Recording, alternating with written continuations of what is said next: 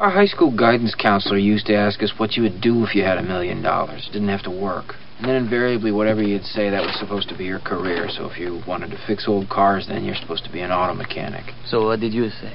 I never had an answer. I guess that's why I'm working at Initech. No, you're working at Initech because that question is bullshit to begin with. If everyone listened to her, there'd be no janitors because no one would clean up if they had $1 million. If I had $1 million, if I had $1 million.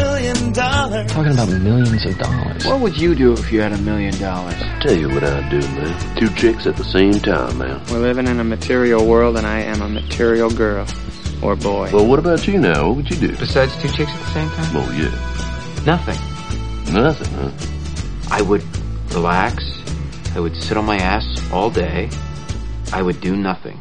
Well, you don't need $1 million to do nothing, man. Take a look at my cousin. He's broke, don't do If I had $1 million, if I had $1 million. Well, North Stacks and Jacks. I'm Tom Alley. This is my over on the board. SB futures down 10 1/4. And the NASDAQ futures down 34, but they were up huge yesterday. It was a really big tech-led rally. We're back in the days of a lot of the stocks, including the transportation average, are getting clobbered pretty good, and all of a sudden you have the 5 or 6 big stocks just up. We went through that on several occasions. Went through it again yesterday. Not went through it, but observed it. Brendan, how are you? I'm doing well this morning, Chief. How are you doing? You're doing all right. Good thing we have Maddie this morning. There's all kinds of sports, all kinds of football trades, and interesting stuff going on. I don't begin to. Did you watch the game? I did not watch the game.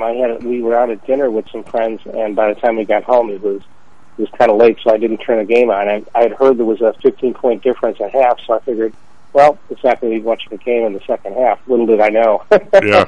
It was. Well, Kansas did kind of the same thing with what game was it? I mean, it wasn't the game against. They led the whole way against. They dominated Villanova for the most part in the Final Four, but the Elite Eight game against Miami. Miami actually had a 6-point lead at the half and really looked like the better team in the first half. They were kind of mucked up the game and really played physical. And Kansas looked like they were in trouble. And then Kansas, I think, won the second half by like 30 points and ended up beating Miami by 20-plus points.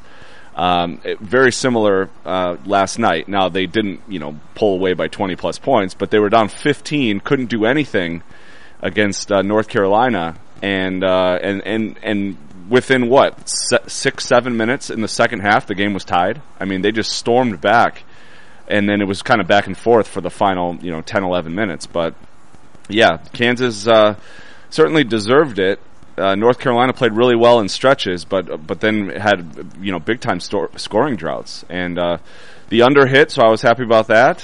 And North Carolina, despite blowing the 15-point lead, still covered the 4-point spread. For those that care about those things, all the important things in life. One of the dudes I was talking to last night was telling me that the last 10 years the overs won 8 times. Was one of them something's been a streak in one of them. I thought it was the over.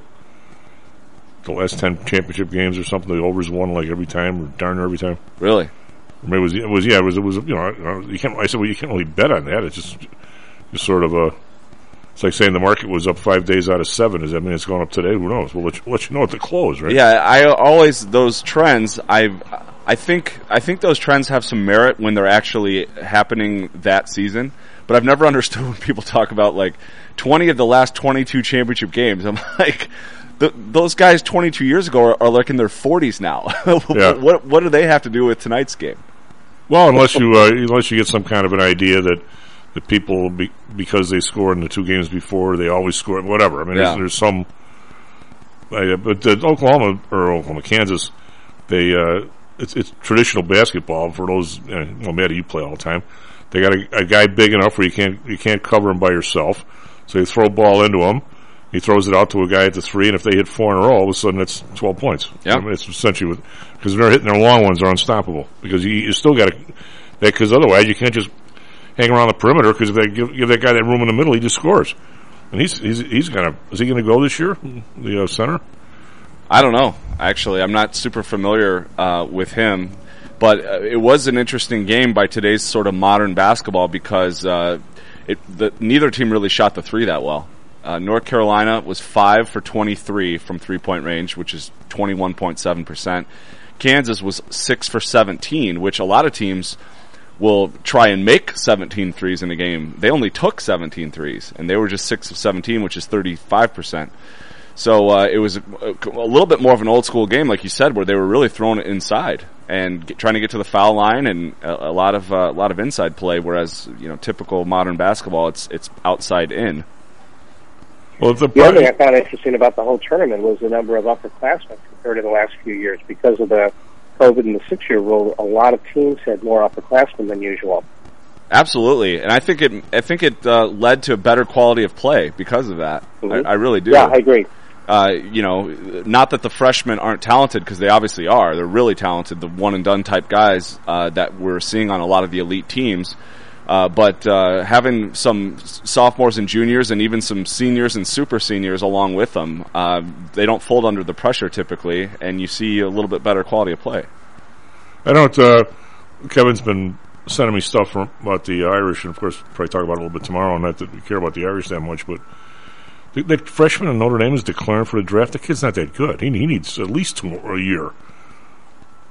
Well, there's different levels of declaring for the draft. Did he actually hire an agent and he's gone, or is he just going through the process? Because there's a lot of guys that have no interest at all in actually leaving that go through the process, because the NBA scouts will kind of run them through whatever combine they do and then tell them exactly, here's what we think you need to work on, here's how we have you graded, here's where we slot you in the draft or don't slot you at all, and then you take that information and then you have sort of all off season to kind of work on those weaknesses. And I that's a lot different than actually hiring an agent and losing your eligibility. Well, the guy that I saw in the Texas Tech game, which they could have won, turned the ball over like the last 3 times he had it and missed his last 4 shots or something. Now he thinks he's a pro. Well, I also push back on that argument to a certain extent anyway, because when people say he's not ready for the pros or he needs to work on his game, you work on your game more as a pro than you do as a college player. So if you really need to work on your game, going pro is your best option, because it's all you do. It's your full-time job is working on your game. You work on your game 10 times more as a pro than you do as a college player. Well, if you're playing. Now, you can work on your draft slot, if that's what you mean, and that puts you in a higher pay scale in your first contract. But whether you're playing in the game or not, you're getting 1,000 shots up a day minimum. You have guys that all you're doing is you're waking up in the morning and you're playing basketball all day. There's no class. There's no limited practice schedule. Like the NCAA has all these rules where you can only meet certain times of the year and all that stuff. So you really actually get better as a pro, not as a college player. Well, but your game time, if you're at the end of the bench, you're right. You get to shoot around all day. But I mean, especially if you have people. I've heard pros and cons. I mean, there's people that say you get your best coaching. Some of your best coaching and you're playing in college where you're playing 40 minutes a game. And it's how many years? If the kid's not ready, how many years is it going to be before he's playing 40 minutes? There's no doubt that. Well, there's also a different quality of the players that you're with when you're practicing in the pros versus your college team. I mean, even the good college teams don't have the talent level that you have even on the worst pro team. Yeah, exactly. What you're missing out on, I mean, you're both right. Chief's right. You're missing out on game experience. There's no doubt about that, and that is valuable. If you're not ready to play at the pro level and you're sitting on the bench, you are missing on the game experience that you get at the college level. But to think that guys get better by staying in college, there's no way they get better by staying in college. I think it's better. I don't mean they don't get better. You can get better staying in college, but to say you wouldn't get just as better, if not more, going pro, I disagree. I think you're becoming more right, Matty. When it first started, when people went early, all you heard about was guys saying between the travel and all the other stuff that the coaches did not have time to really teach the guy at the end of the bench. Right. They were over that. But now I think with the developmental stuff and everything else that they put into pro, I think it's a lot better. So I think there is time, like you're saying, to do that. But the guys that came out, the high school kids, the guys like the Chandler and those kind of guys, I don't think they learned anything. Right, there was the first few years. No developmental league. So if you were buried on the bench today, they just send you down to the minor league team and you play the whole game against other pros. Yeah. And not like you're saying, back in those days, if you weren't good enough, you might just rot on the bench. And then, you factor in that today you have to be 1 year out of high school, so you're 1 year more mature than you were straight out of high school. I mean, it's a little different now. But this specific kid at Notre Dame, if you look at him, you say he's got bundles of talent, and in a year he's going to be like really good. But now he's not there yet. He's just not there. I mean, that doesn't mean nobody won't take him. I agree with that. But the interesting part is there's already 3 of the girls in the transfer portal. I mean, isn't it, when people go to school now, do you not make friends? Do you not like where you are? It's all about going someplace else and starting? That's like that kid who was on Miami, Charlie Moore, who went to Morgan Park High School. He was on his 4th college team when he was in the playoffs. And 2 years at DePaul, a year at Kansas, a year at Cal, wasn't it? And now at Miami. And I mean, now he's done, but just bouncing around, it really is odd. And I think that has less consistency and less ability to learn how to play when you're bouncing around from different coaches and different teams with different philosophies and different coaching skills. Well, one of Audrey's friends has she got 2 nieces, and both of them played volleyball at Marist, and one of them was, got a shoulder medal. Well, she can't play anymore. But one of her friends was going to some school on a volleyball scholarship. So Audrey's friends driving around. What do ladies do? They were shopping and doing lunch. Brendan, that's the 3 of them. So really? Yeah, really. Imagine that. And so the one girl goes, if I'm not starting, I'm leaving. Audrey's friend goes, you're not even there yet. You're leaving. What if you make friends? What if you like the place? Well, if I'm not starting, I'm leaving. Oh, okay. We're talking about a different world, eh? When you're not even there. Yeah. Brandon, what do you make of this Amazon? I want to ask you 2 things. I want to talk about this yield curve, which I think when you have to talk 18 hours a day on these news channels, I don't see this thing. I mean, you've done some economic stuff, I know. This yield curve is technically, I'm looking at this is yesterday. Rose don't know what I'm talking about. The yield curve is as you look at the Treasury rates going out, if they say they're inverted, an inverted yield curve in our day, Brendan, meant in 1978, the near-term inflation was 12 or 13%. So the 6 month 1 year money was 15%, and the 30-year money was like 12 or 11 or 10 because people figured that we weren't going to have inflation that long. We'd figure out how to fix it somewhere in the next 30 years. So that would be, I consider, a real yield curve inverted. But here, I mean, with the amount of lip smacking this is getting, I'll just let you know what the yield curve is today. 1 month 0.8, which is really unbelievable. We're talking about. Do you believe how much people are talking about the Fed, how harsh they're becoming, or they're talking about? The 1 month yield is 0.18. Really? Brennan, no matter what definition, no matter how much you want to argue with me, you can't say that's hawkish. That's not realistic at all. No. 2 months is 0.42, 3 month 0.46, 6 month 1.14, 1 year 1.72, 2 year 2.43. So, where's this big inversion? 3 year 2.63. Now here's your inversion. Somewhere between the 3 year, the 5 year is 2.56, so it's 5 basis points difference. The 7 year is 2.52. Now neither the 3 year nor the 7 year trade for squat, right? So 5 year trades. 10 years 2.42. So there's a minor inversion in the real stuff between the 5 year and the 10 year, but 14 basis points. 20 years 2.46, and the 30 years a little lower, 2.48. There's a few anomalies on there, but would you begin to describe that as an inverted yield curve? No, I wouldn't. I mean, because I remember the days that you're talking about when there was a huge spread of 3-4 points. Yeah. But you look at where the interest rates were overall, and they were a lot higher, so there was a lot room for more of a spread than inversion. I think that your point is that the rates should be higher right now, and that would cause a higher inversion because if you look at what's going to happen in the next couple of years, they have to get it under control. And I think it's perfectly logical from our standpoint, yours and mine, that it should be much higher in the interim. Well, right. I mean, as a guy who hangs out in high-end society with your pinky up with your glass in the restaurant, what is society, if ever? When are people going to look at a 1.14 rate for 6 months when the inflation right now is? You give your somebody some money for 6 months and he gives it back to you. He's like giving you 95 hours back. in 6 months. Why is anybody doing that, Brennan? I mean, I know the Fed is leaning all over the place with $9 trillion worth of stuff, but even so, the recognition of what a horrible trade that is just isn't there. And why? I can't explain it. I agree with you. It doesn't make any sense at all, because with inflation the way it is right now, if you're going to generate some kind of investment policy, I mean, you really have to give something back. You can't lose. You know, it's almost like negative interest rates were a couple of years ago. Yeah, and it's really silly. Well, I listen to the news radio when I'm driving around the car, and there's I don't know if you guys can remember who this is. I guess it doesn't matter who it is, but there's this big labor thing going on.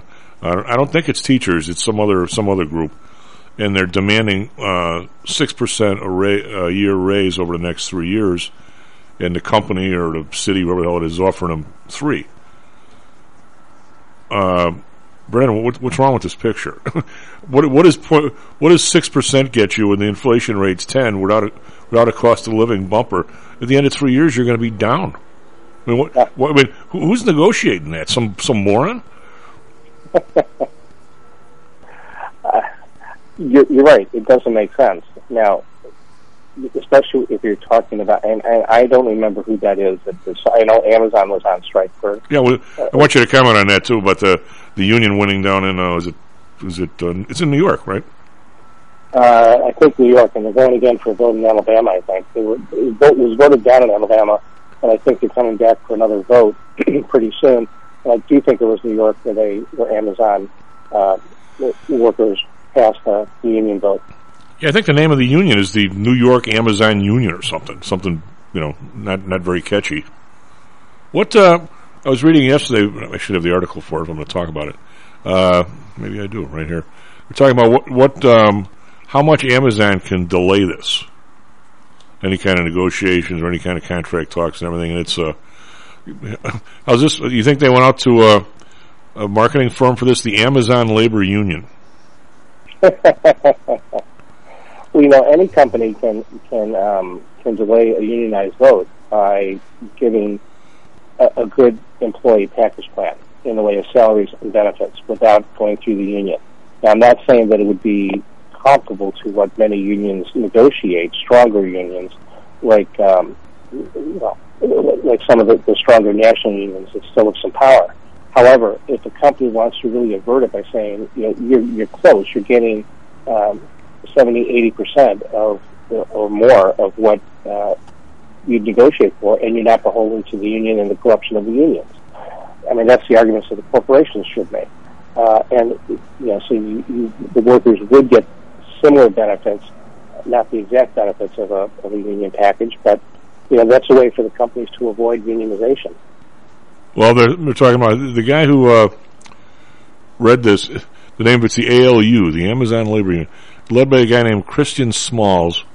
He was a manager who was fired after the company claimed he violated social distancing rules. What the hell is that all about? But they're saying that the contract talks could start soon, but it says, but don't bet on it. It says Amazon will delay. This labor lawyer at Weinberg, Roger, and Rosenfeld. Is that one of your outfits? Lecturer at the University of California at Berkeley. They're not going to walk in and do the right thing because that will encourage organizing everywhere else. They'll do everything they can to avoid a contract, and it'll be a big, long, nasty fight. It normally takes 409 days for CBAs to be signed between employers and their newly unionized workers. So is that a year and a quarter away, a year and a month away? And that's the average. So the Amazon unlimited resources to hire the top lawyers. 6,000 people work at this facility. That's a lot. It's like their largest fulfillment facility. It's on Staten Island. I would think, Staten Island, don't you have to get there by like one or two bridges? It would seem like that would be an odd spot to have a fulfillment facility, wouldn't it? It would, but it could be something like Goose Island here, where it's surrounded by water, and you've got to take. There are bridges over to Goose Island here, but Staten Island, I do believe, is completely surrounded by water. I don't know if there are any bridges. There may be some bridges, but it is pretty isolated out there. Yeah, anyway, but it's 6,000 people. Speaking of labor, did you guys, before I picked up Maddie this morning, Remember the metal shredding place in our neighborhood, Mitty? General Iron. Yeah, they shut down. They want to go back to Lincoln Park. They want to go back down the street to you. They missed you. Yeah, well, I mean, this whole concept, you drive around the city, all you do, might as well give somewhat of the whole story. General Iron had a metal recycling facility, for lack of a better term, right, Brendan?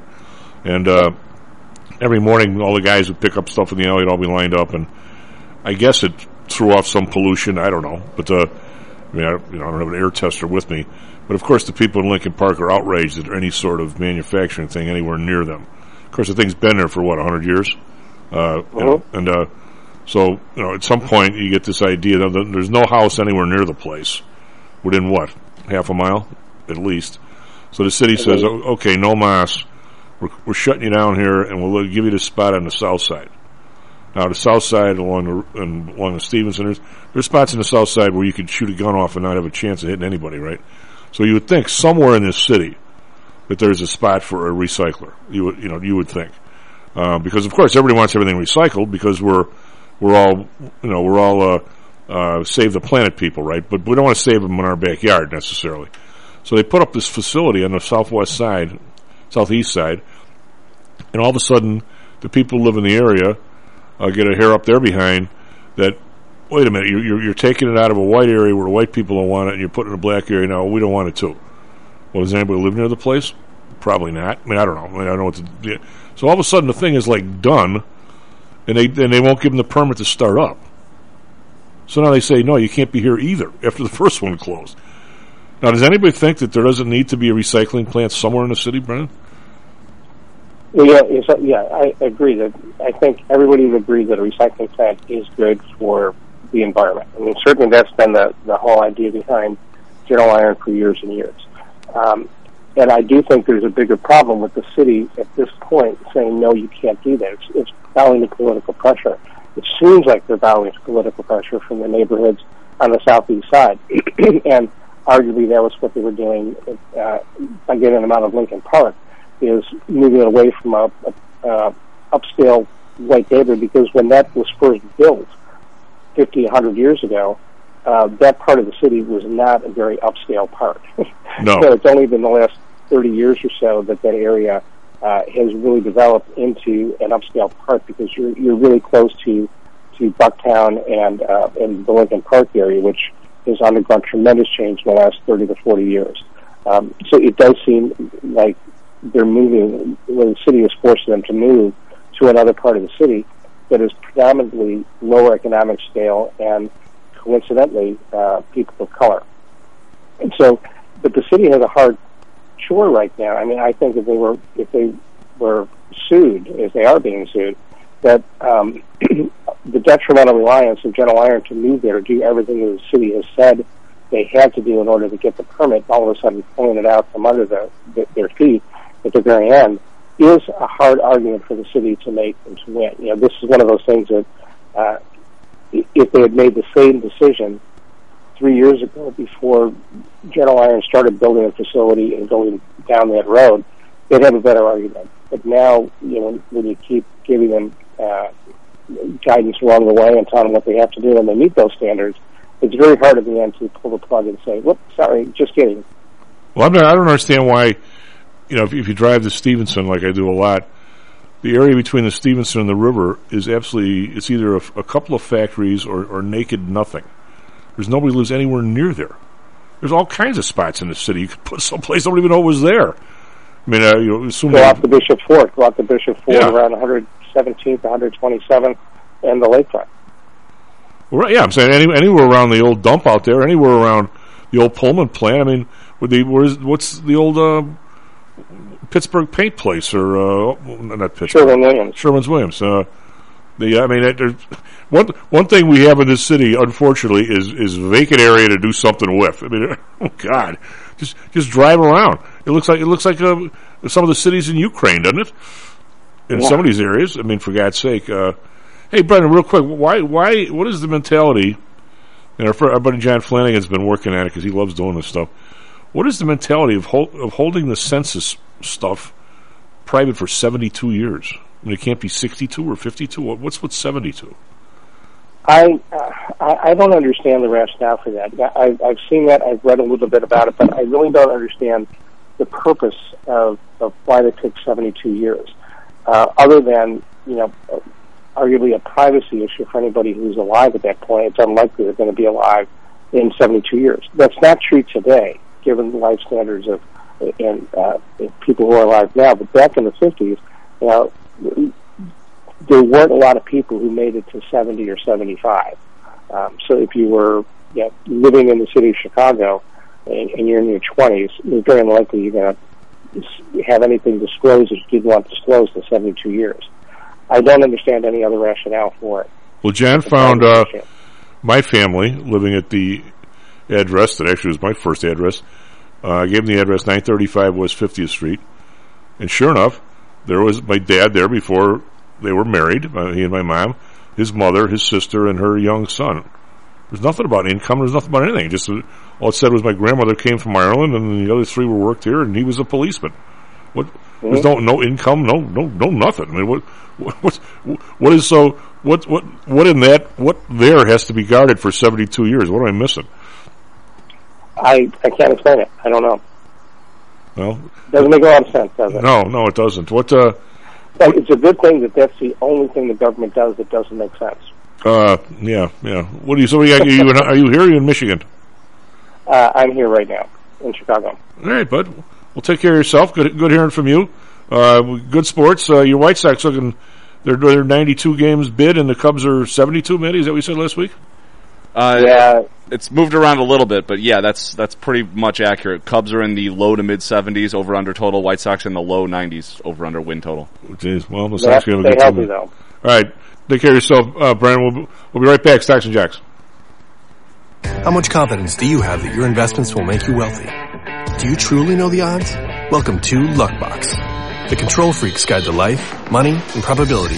Luckbox shows you how to gauge the likelihood of success before you commit to an investment or any other decision. And Luckbox is free for 1 year at luckboxmagazine.com/jocks. Each new issue dives deep into the current investing climate, separates the signal from the noise with relevant trade ideas, and equips you with cutting-edge tactics you don't already know.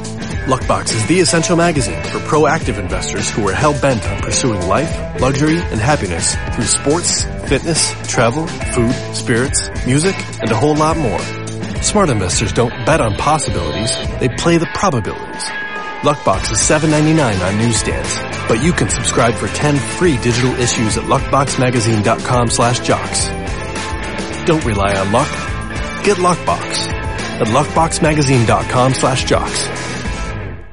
Hello, this is Tom Howell, the Chief. Confused about investing these days? I suspect you are not alone. Investing was never easy, although at times it may have seemed so. I think one reason behind the current concern, although maybe not explained as such, is how the fluctuation in the American dollar and the associated politics is affecting your investments and your wealth. It may not be enough to make some money in your investments.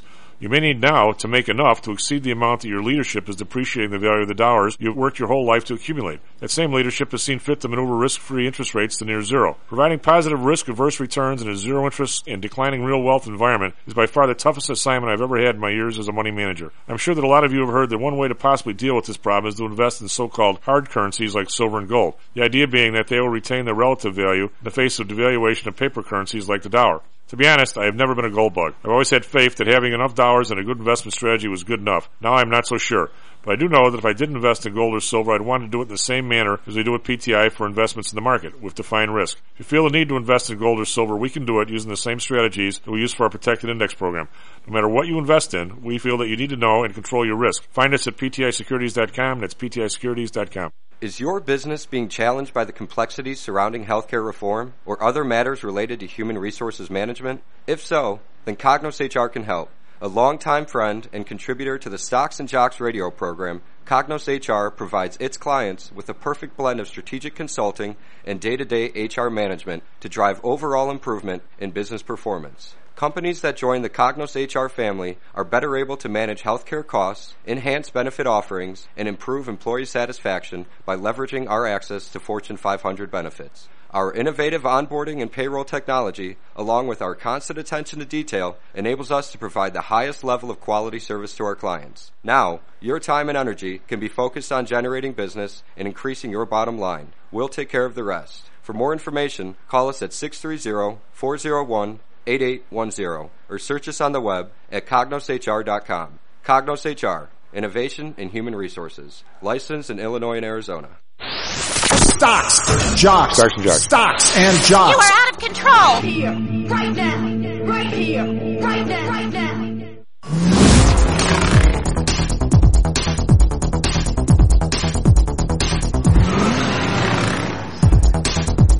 Welcome back, Stocks and Jocks. I'm Tom Allen, Smart Weber on the board. S&P futures down 10 exactly. S&P futures down 34, but that's kind of a pittance of what we were up yesterday, but it's a little bit head south there. Dow futures down 88. Individual stocks in the Dow don't really have not much action at all here this morning. We've got Salesforce down 164, but other than that, nobody's down more over or under a buck, so or up. So that's not very much. We're in Asia. Rallies here. We've got the Nikkei up 51 points. That's 0.2%. Shanghai, these guys are not open. They were open on last they traded was 4-1. So that was last Friday. So they Hang Seng, however, is open. Mainland China is closed. So Hang Seng is open, up 462. That's 2%. They keep going back and forth with our movements on these Chinese high-tech stocks, the Baidus in the world, or whether they're thrown out of business, thrown out off the New York Stock Exchange, then they're back, and it's been back and forth. Over in Europe, mildly to the downside here, but not much. DAX down 85, that's 0.6%. FTSE down 14.2%. CAC around, that's not a bunch, down 98, 1.5%. Yesterday, just as a review, I keep talking about up. Dow was only up 103, but the S&P 500 was up 36. NASDAQ was up 271, it's 190, 1.9%. As every big stock, Microsoft, Apple, all those things were all up to the moon yesterday. Tesla, bonds up 5 basis points to 2.47, as high as we've seen in a little bit. Bund up 5 basis points to 0.57. Japan unchanged at 0.21. We've got oil up 58 cents, 103.86. Remember we ducked under 100, I think, last Friday. So it's back up. It's up to 103.86. Brent up 60 cents, 108.13. Natural gas up 16 cents, 5.88, creeping back towards 6. Again, this is after the winter season, so it's interesting. RBOB up 2 cents, 3.22. Gold down $1.30, but still right in this range, 1932.70. Silver up 23 cents, 24.82. Copper up 3 cents, 4.81. And we've got Bitcoin up 7.89 to 46,647, near the top of the range it's been recently. Maddie, what do you got for us? Traffic, weather, sports.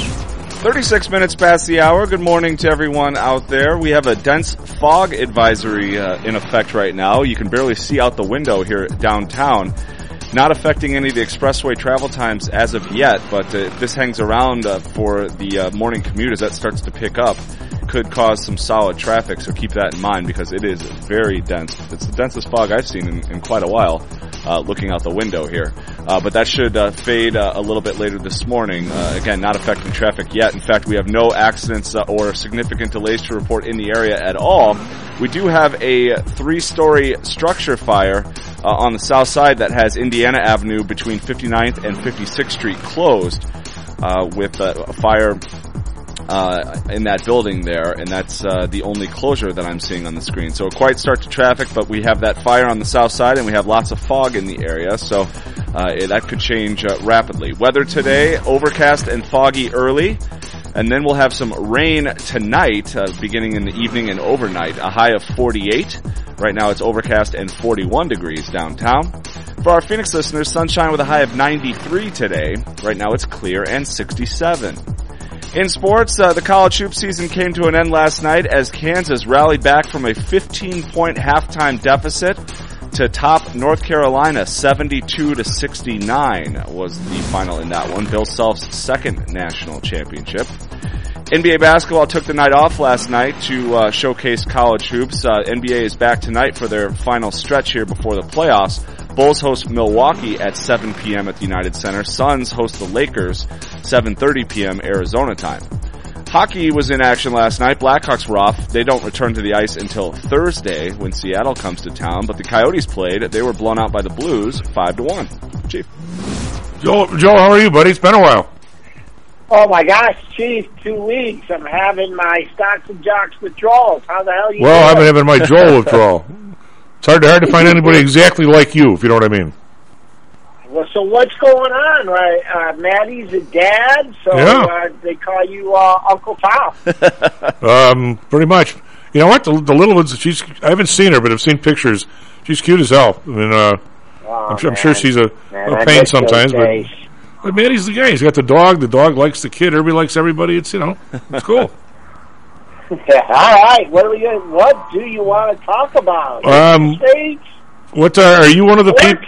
Now, are you one of the people that the government, even though they're allegedly freezing all these Russian funds here so they can't pay their bills, they say they're letting them be paid on a case-by-case basis. Does that mean you're getting your check? No, because I don't want rubles.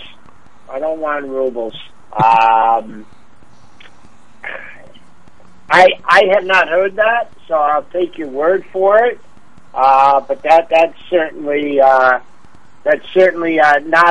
showing a sign of strength if we are doing that. The biggest thing that concerns me, I mean, obviously the fighting and the deaths and whatever's going on with civilians, is originally when the war broke out, there was a big spike in the dollar, versus the ruble, like a big spike, and it's come back in.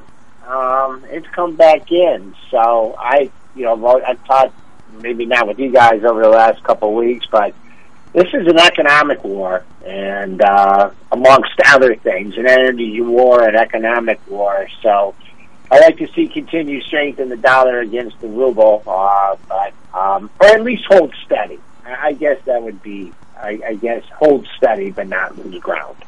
When they say that they want to get paid on their oil in rubles, how exactly does somebody get rubles? You got to buy them from the Russians, right? I mean, so you're still giving them dollars.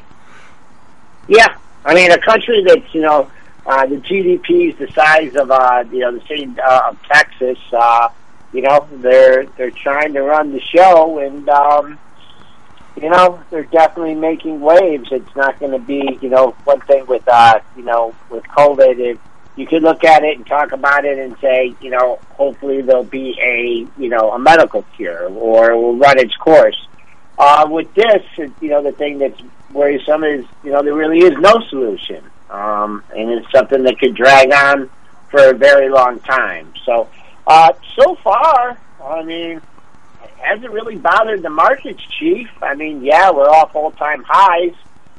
We had that rally a couple weeks ago. It looked like we were really going to break down, but as usual, coming out of an expiration, you had a strong move up, and looks like right now, as we speak, we're holding a majority of those gains from from that big rally. So, Mr. Market doesn't care yet. Well, I as you know, I'm very sour on the way this whole thing is happening, not because the market's up. Obviously, that's not having me sour. All my clients are long, but there's two-step that the Fed has decided to have everybody talk about what they're going to do, and they've done nothing. And every single day they don't do anything, inflation gets worse and people get hurt. And yet, they can say, whatever. In my opinion, you can say what you want, but if you gave Jerome Powell, you put a light in his eye and say, which would you rather have, 15% inflation or the market go down before this upcoming election? I think they're still way worried on the market going down than they are about the inflation, and I think that's a mistake that is really going to hurt us for a decade. And I hope I'm wrong. Well, I think with the market, with this recent rally, I think it's going to give them a little bit more latitude, and I think they, if what you're saying is correct, with the market having a nice rally up here, then they'll go a half and they'll get a little bit more aggressive. They were late and they turned, and let's just hope it's not too late. But Fed funds rates, figuring in 0.5%, get a couple 0.5% in there. See how the numbers come out. But as the market's staying up here, I think that will give them more latitude to be a little bit more aggressive on the rate hikes. Well, the guy came out of the last meeting, and all everybody talked about was how hawkish he sounded. The market started going down, bonds started going down, rates started to go up, and they put $52 billion on the balance sheet in the next 2 weeks. The market turned around.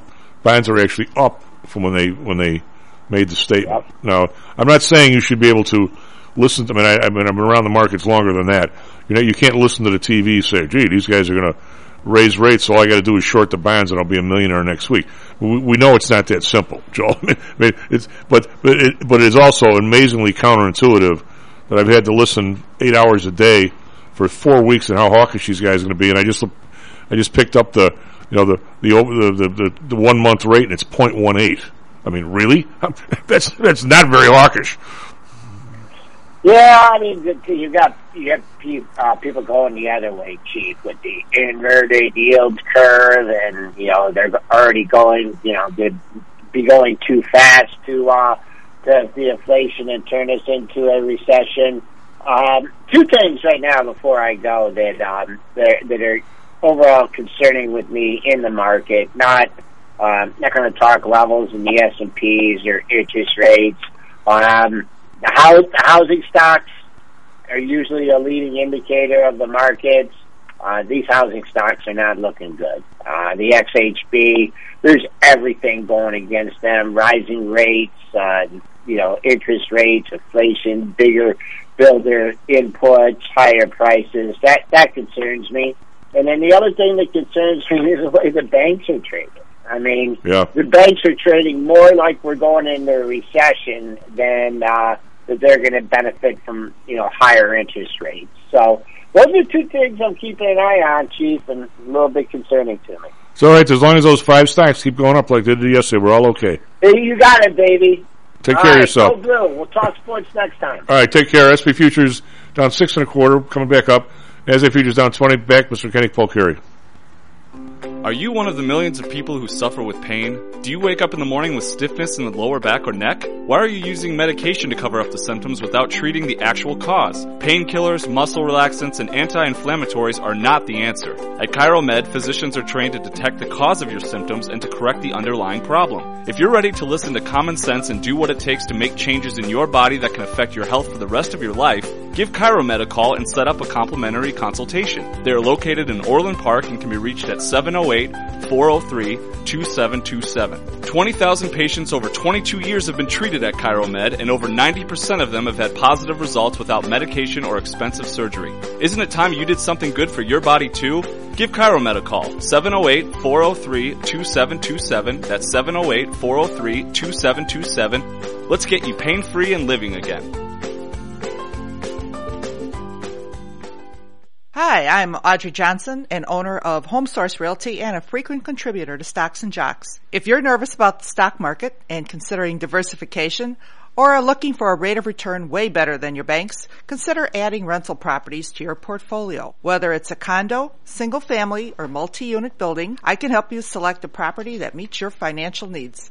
Call or text me at 708-349-3456. That's 708-349-3456. Or visit my website at myhomesourcerealty.com. That's myhomesourcerealty.com. Interested in promoting your business to a high-end audience comprised of entrepreneurs, traders, executives, and the everyday business person? Consider advertising on Stocks and Jocks.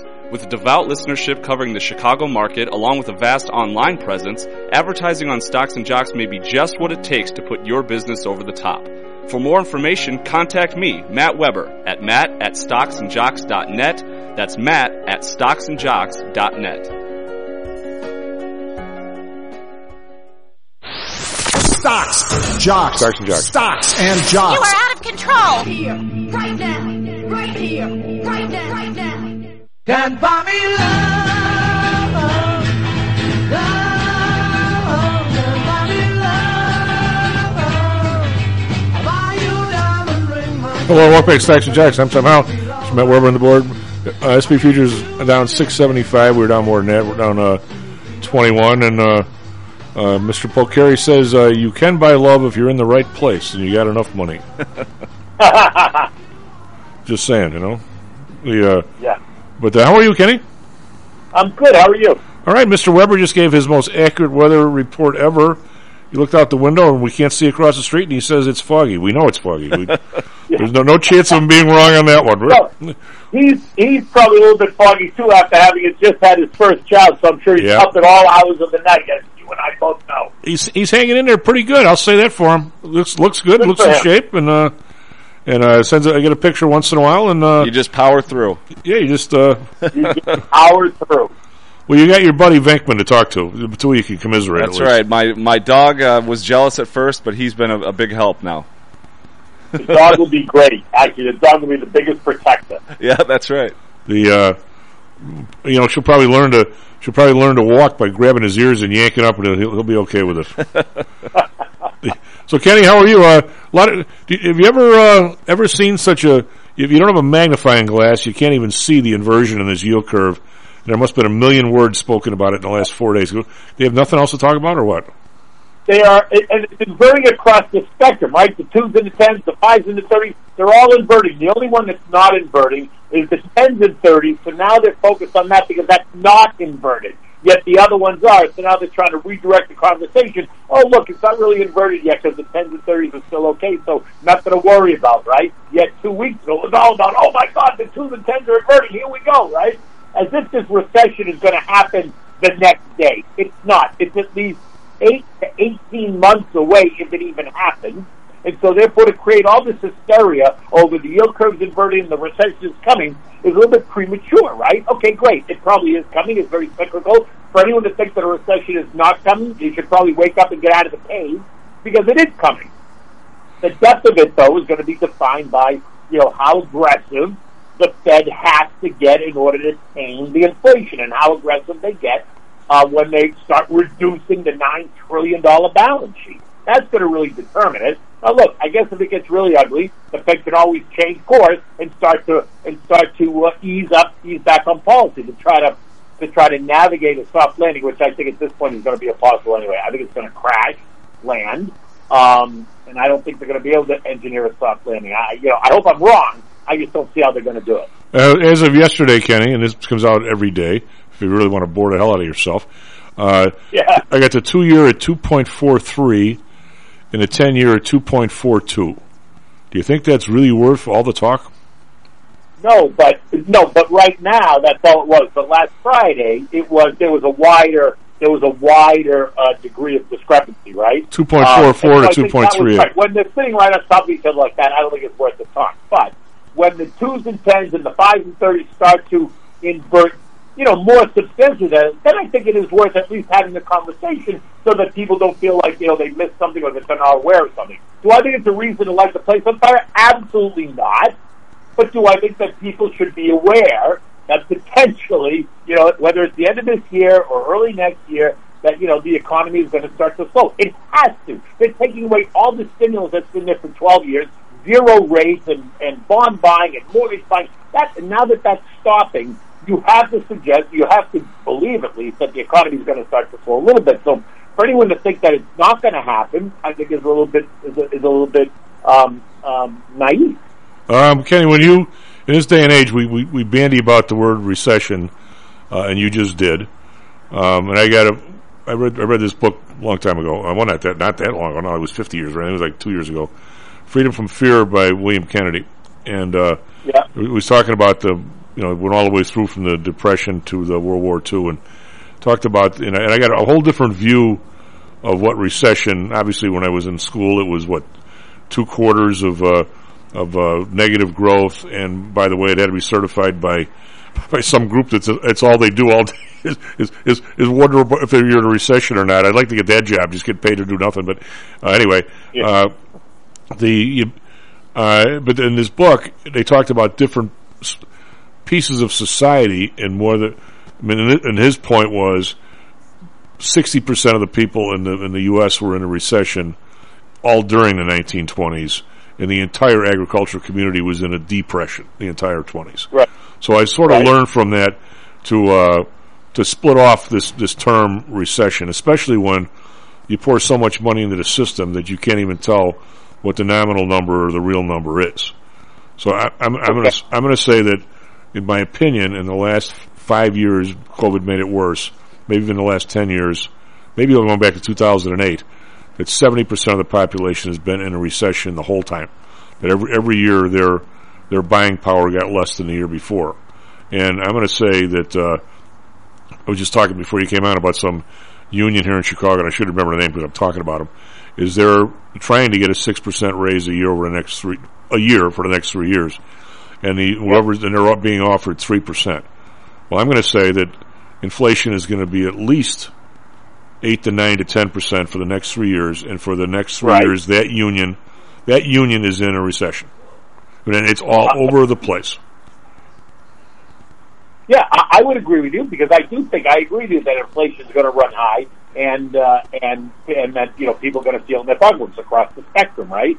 Unless they're able to tame it, and I'm not necessarily sure how aggressive they're going to want to be. I think they are going to raise 50 basis points the next 2 or at least 3 times, so that's May, June, and July. But that still only brings us to 1.75%, and inflation's running it better than 8%. Yeah. Right? I'm going to say 10. When did we talk about this? Back in the 70s when inflation was running at 13%, interest rates were 20%. Yeah. Right?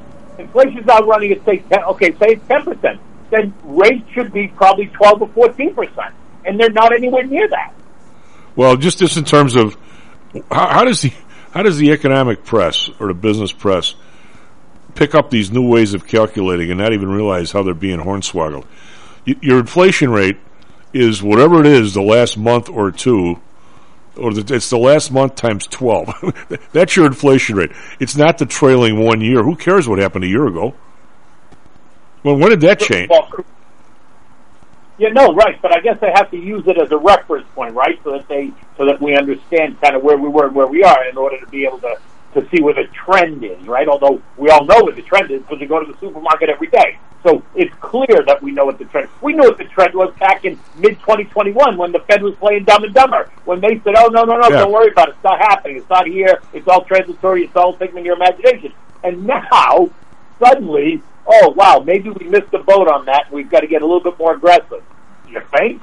Well, Kenny, what we had Nancy on yesterday, and she's our mortgage expert, and she says that between her and some of the people she knows in the last 3 weeks, there's already people who had a commitment letter and a house at 3.8 or whatever, 3.75 withdrawn, and now that it's 5.2, they're withdrawn and they can't afford the house they just bid on. I mean, I'm surprised. I didn't think they could do that. Once you were locked in and committed, I didn't think they could cancel the deal on you. Well, you can't.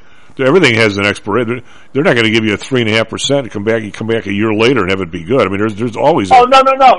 But if you lock in a rate, I think you can lock it in for up to 90 days, right? Within that 90-day period, you should be good. I think I'm not so sure that's. How's the bank going to protect himself on that, or the mortgage person?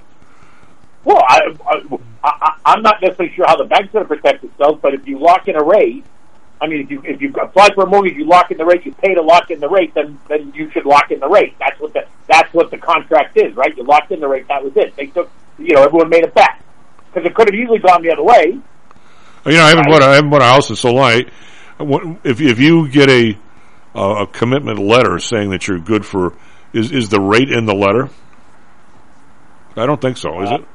It's interesting. I'm going to have to look at my letter because I locked in my mortgage in early March and it's good until June 1st, right? At least I paid for the lock until June 1st, right? Now it's interesting because I locked in a rate that is less than where they are today. I think you better be with somebody who... It's funny because I said to my mortgage broker yesterday, I go, are you sure I'm okay on this? He goes, yeah, you're fine. Okay, let's see. I've heard of stories where all of a sudden that company got bought out and they don't exist. But I'm talking about what do they call it? If you go to like the bid on a house, like if everybody's bidding on them now, you have a pre-approval letter. I'm not so sure that the pre-approval letter locks in a rate. No, the pre-approval letter doesn't lock in a rate. That's right. It just tells you, at this price, at this rate, yeah, you would be pre-approved. But if rates suddenly go from 3% where they were to nearly 5%, that pre-approved letter may not be good any longer. Right? Well, I think what's happening to the people she's talking about is they said you can buy up to $400,000, and here's a pre-approval letter, and all of a sudden you bid $3,999, and they walk back in and go, Looks to me like the number really should have been $380 now, and not $400. Right. Well, that's going to be, and that is going to start to be a problem in the housing market. But look, I think something else that no one's really talking about a lot yet is what's going to happen to the rates on revolving credit are going to go up. They're already starting to go up. The rates on home equity lines of credit that were tied to, they were interest-only loans that were, people thought, oh, great, I could borrow all this money and pay 1.5%, and suddenly that's going to go to 4%, and they're paying interest-only, plus they still have to pay the principal back. They're going to start getting really squeezed. I don't think people are really acknowledging that part enough, because I think that's going to be the next problem. I'm not going to try and weasel some inside information out of you, although I guess I am. I'm hearing rumors that some of the bigger brokerage firms are giving people personal loans using their houses and assets so they can buy stock. Is that really going on? I believe you could do that. I thought they were just only giving the loans against, obviously, your stock portfolio. But I have heard also the rumor that they are doing that. I cannot confirm it, but it's interesting that you bring that up, because that's going to be another source of angst, because if the housing market starts to adjust with rates going up, there'll be another, hey, you owe us more money, put up more money, you know what I mean? Yeah, the deal was that I heard was they'll lend you money. The house is just an asset, right? It's just a part of your pool of assets, so it's a personal loan. They don't have to file a lien. And the deal is you can't leave the brokerage firm, and the stock has to stay there. In other words, you can't say, I'm leaving to go to Schwab the next day or something. And we talk about a way to lock you in, huh? Yeah. Yep. They do lock you in. Well, my mortgage people told me that they gave some guy in his 70s took out a second loan on his house and put it all in Bitcoin. Oh my God! Yeah, really? This is crazy stuff. Okay. What do you? Although I suppose the guy thinks, "Look, I'm 70. What do I got to lose?" Well, that's true. What do I got to lose? But I'm fascinated when I'm reading. There's so much stuff to talk about, Kenny. In 15 minutes, the idea that the Russian payments, now they let the $100 million go through 3 weeks ago, right, to somebody, whether it was BlackRock or Goldman or Kenny Polcari, who knows. But now all of a sudden they say they're letting them through on a case-by-case basis. If they let it through to somebody, how do they let it not through for somebody else? Yeah, no, I hear you. How do they explain that? How are they going to resolve that issue, right? I think it's who we are up the chain here, huh?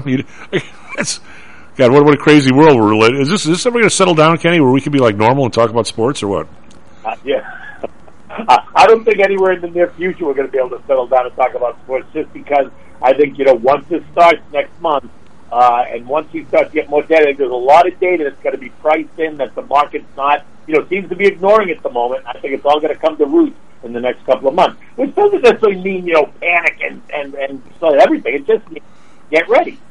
By the way, Kevin tweets in or sends me a message that if you have you paid for a commitment letter like you have, because that's a contract. Everything else is not a contract. If you paid for it and you've got it for commitment letter is a contract. That's what I said. So I have, I paid and I locked in my rate until June 1st. So that's committing. Right.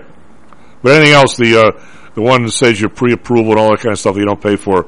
That's just the pre-approval, I think you're right. The pre-approval is not really a commitment. It just tells you at this rate, at this price, and at this rate, yes, you're approved. But if rates suddenly go, like I said, from 3% to 5%, you may not qualify for. I remember the last time this happened. I don't know if I was buying something or what, but all these people had these commitments from some outfit, and they're still bidding on houses. And I'm going, how the hell are they doing that?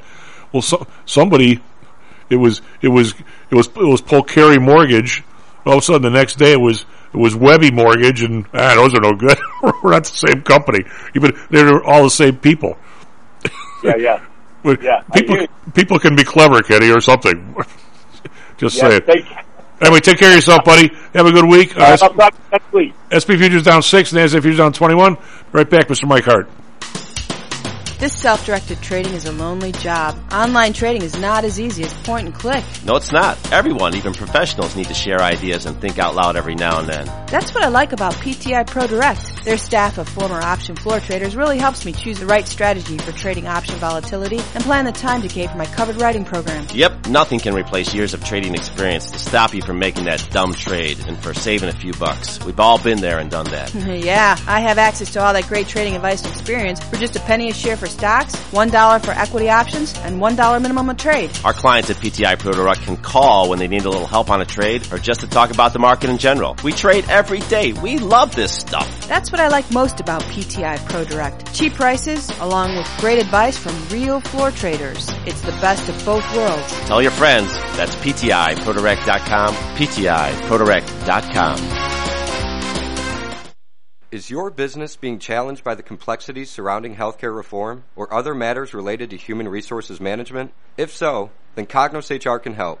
A longtime friend and contributor to the Stocks and Jocks radio program, Cognos HR provides its clients with a perfect blend of strategic consulting and day-to-day HR management to drive overall improvement in business performance. Companies that join the Cognos HR family are better able to manage healthcare costs, enhance benefit offerings, and improve employee satisfaction by leveraging our access to Fortune 500 benefits. Our innovative onboarding and payroll technology, along with our constant attention to detail, enables us to provide the highest level of quality service to our clients. Now, your time and energy can be focused on generating business and increasing your bottom line. We'll take care of the rest. For more information, call us at 630-401-8810 or search us on the web at cognoshr.com. Cognos HR, innovation in human resources. Licensed in Illinois and Arizona. Hear ye, hear ye! The Homer Broadcasting System is on the air! Stocks, jocks, Stocks and jocks. Stocks and jocks. You are out of control! Here, right now, right here, right now, right now.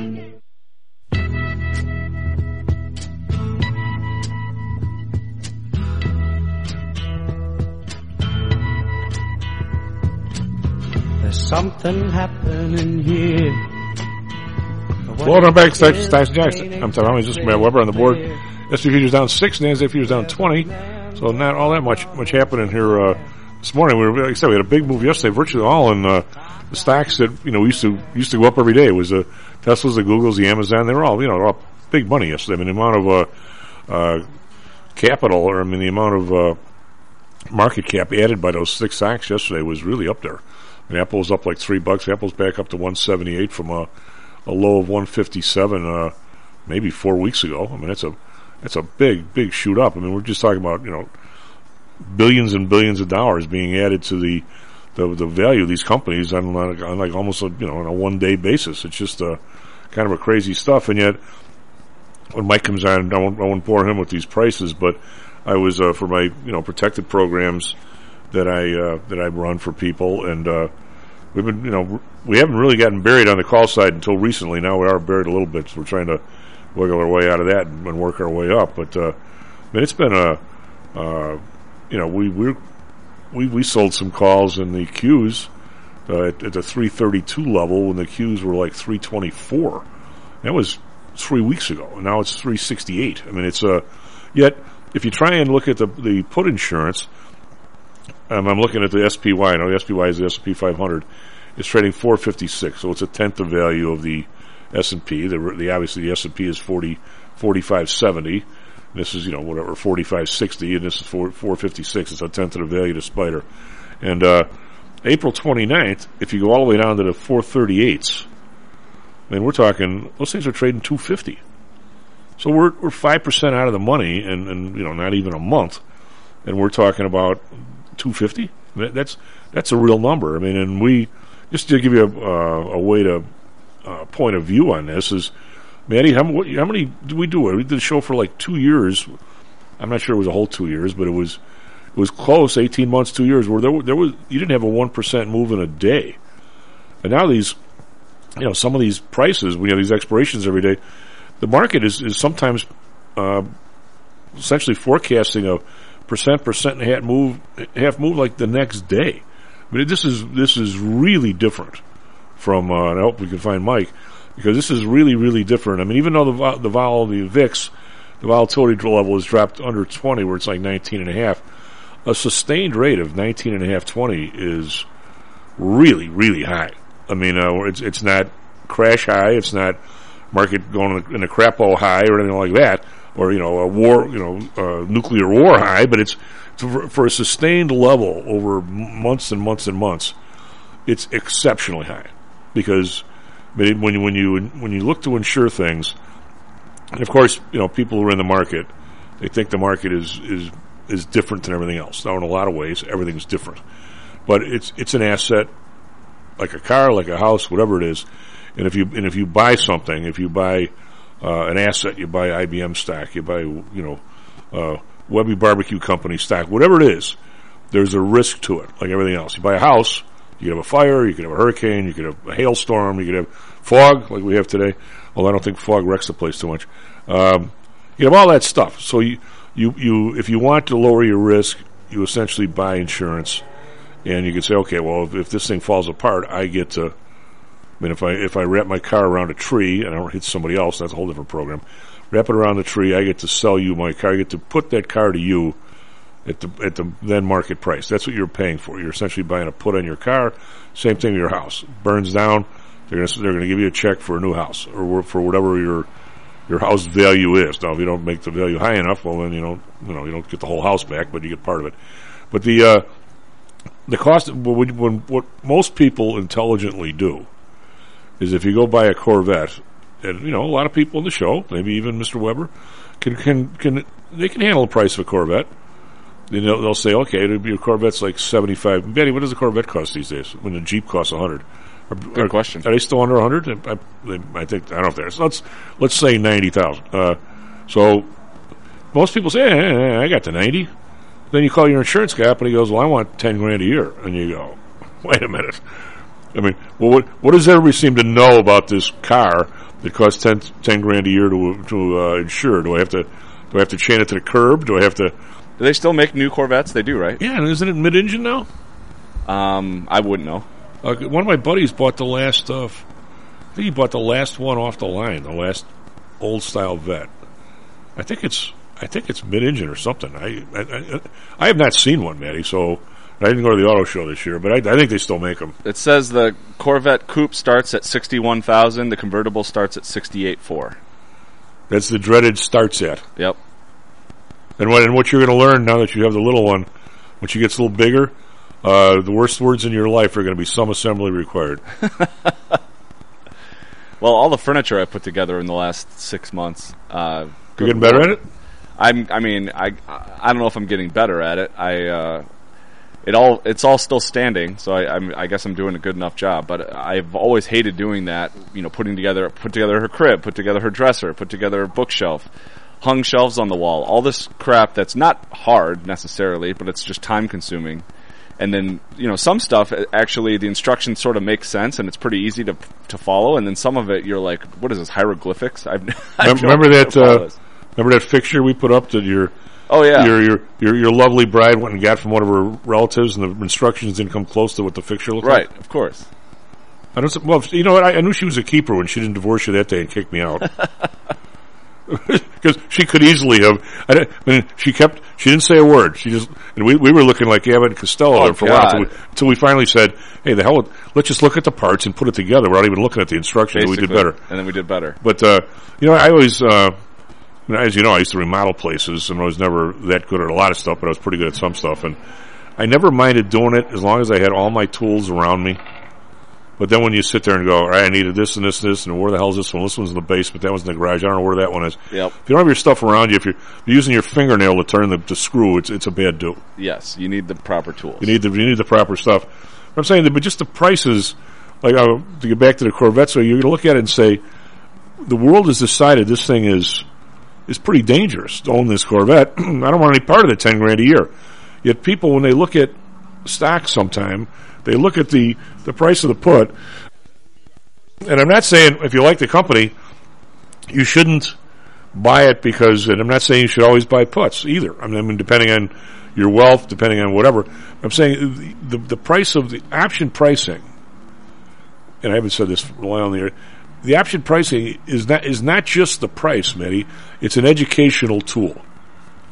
I mean, if you're looking at the cost of fire insurance where you are, okay, and say I don't know what you guys are paying, but say you pay, $500 a year. I'll pick a number out of the year. I don't know what the hell fire insurance is, or the condo association probably does, but say it's $500 a year, and all of a sudden you and Jill decide to grab a place in Northern California or someplace, and the fire insurance is $5,000 a year, and you're going to say, well, wait a minute. Obviously, the fire risk here is one hell of a lot greater than it was when I was in Chicago. I mean, it's educational. So when you look at these puts in this S&P here, and they're $2.50, essentially $20 out of the money. It's 2 weeks from now, 3 weeks. It should a little light should go off in your brain, going, man, the world thinks that this market's a little. I won't say wobbly, but it has a potential to move way more than normal. And it's one thing to say that these people are wrong, or quite another. I mean, I guess you could say that. Maybe they are. Maybe we'll just go straight up till the 29th or something. But to ignore it is really, I think, somewhat arrogant. You know what I'm saying?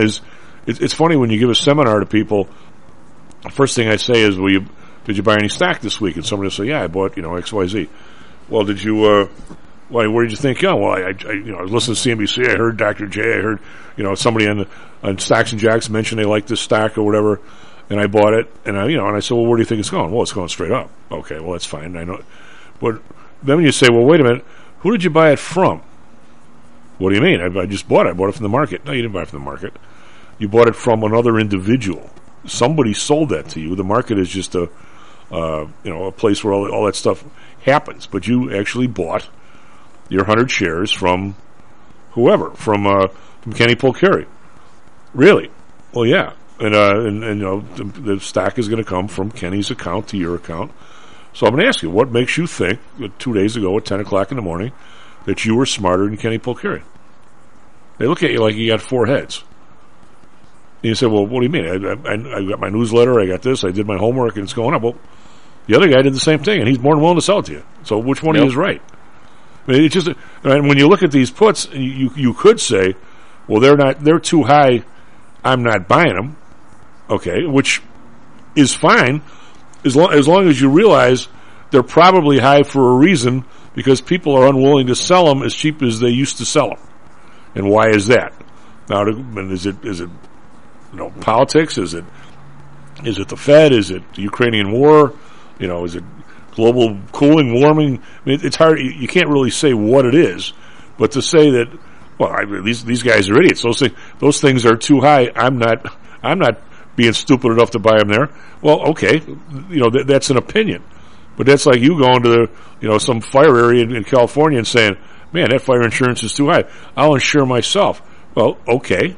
And you'll probably get away with it most years.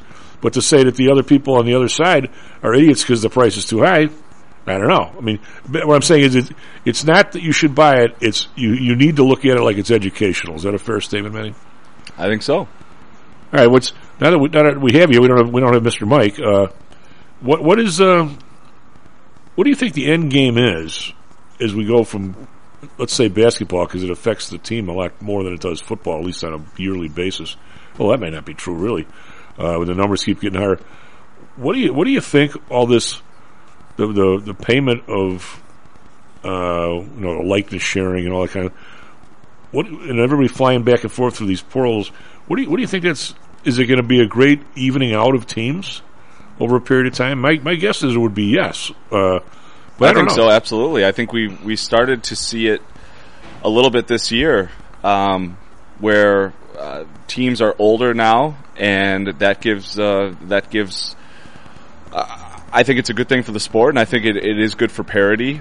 Now, it is weird. There are some outlying examples. Kansas has a guy. Brendan talked about the guy that's on Miami. His name is escaping me. Charlie Moore, that's his name. Who played for 4 schools in 4 years, essentially.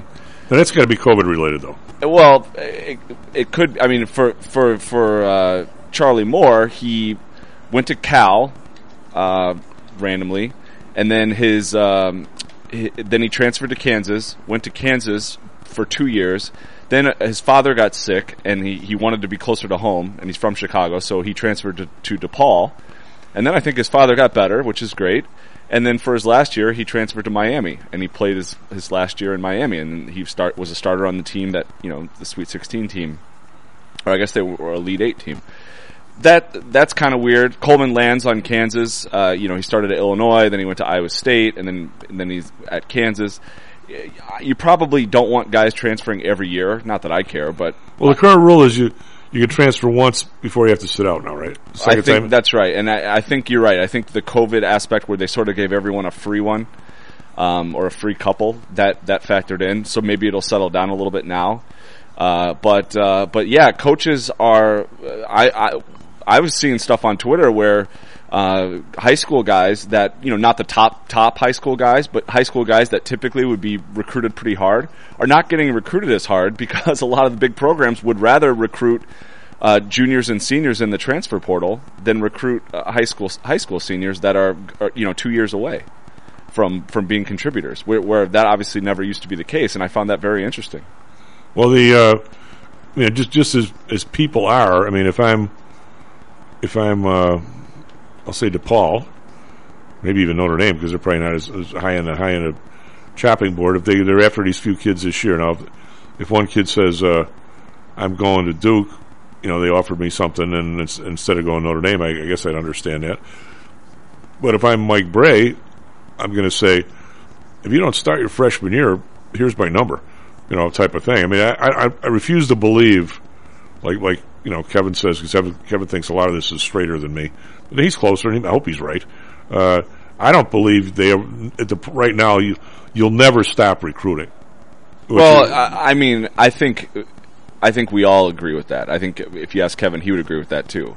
I think there's always going to be tampering. There always has been. There always will be. Whether it's a high school senior that's already committed. You can't tell me when a guy all of a sudden reopens his recruitment as a high school senior that other schools weren't continuing to recruit him the whole time, even though he had quote unquote committed to his school. He hadn't signed yet, so of course they kept calling him. And then sometimes something happens or it breaks down and they change their mind. Same thing is happening with this transfer portal. There's no doubt. It may not be blatant because, if you get caught, it is tampering and there is rules against that. But the same thing happens at the pro level too. You're not supposed to tamper either until a guy is officially a free agent at a certain time, yet all these signings happen at 12:01 a.m. Yeah. So it's like, wait a minute, did you all picked up the phone right at midnight and had the contract all written up and signed in 1 minute? Like, how does that happen? Well, I know it's going to sound like dinosaur land, but when I was in school, you had the phone in the room. Right, I can only imagine having a roommate. Get like 50 calls a week on the common phone. Yeah, but I don't see how.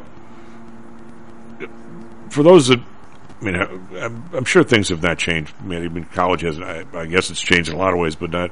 But by and large, when you come out of high school, unless you are one of the people that's in an honors program or something like that. College is a reasonably big step up. I mean, hell, freshman year in high school is a big step up from 8th grade. In terms of, having to write papers and it's everything. Every class is harder than grammar school, right? That's the whole idea. And you see these guys coming in. We're talking about the people who. I don't know a percentage on it, but a lot of the people that are playing a sport at Notre Dame. If there's going to be, how many people do you think come in freshman year that are playing a sport? 200, 300, something like that? Probably 50 to 80 of those people are at least as smart as anybody else in the place. The rest of them, they might be as smart, but they haven't done as well. They would probably, if they weren't an athlete, they wouldn't be getting in the place.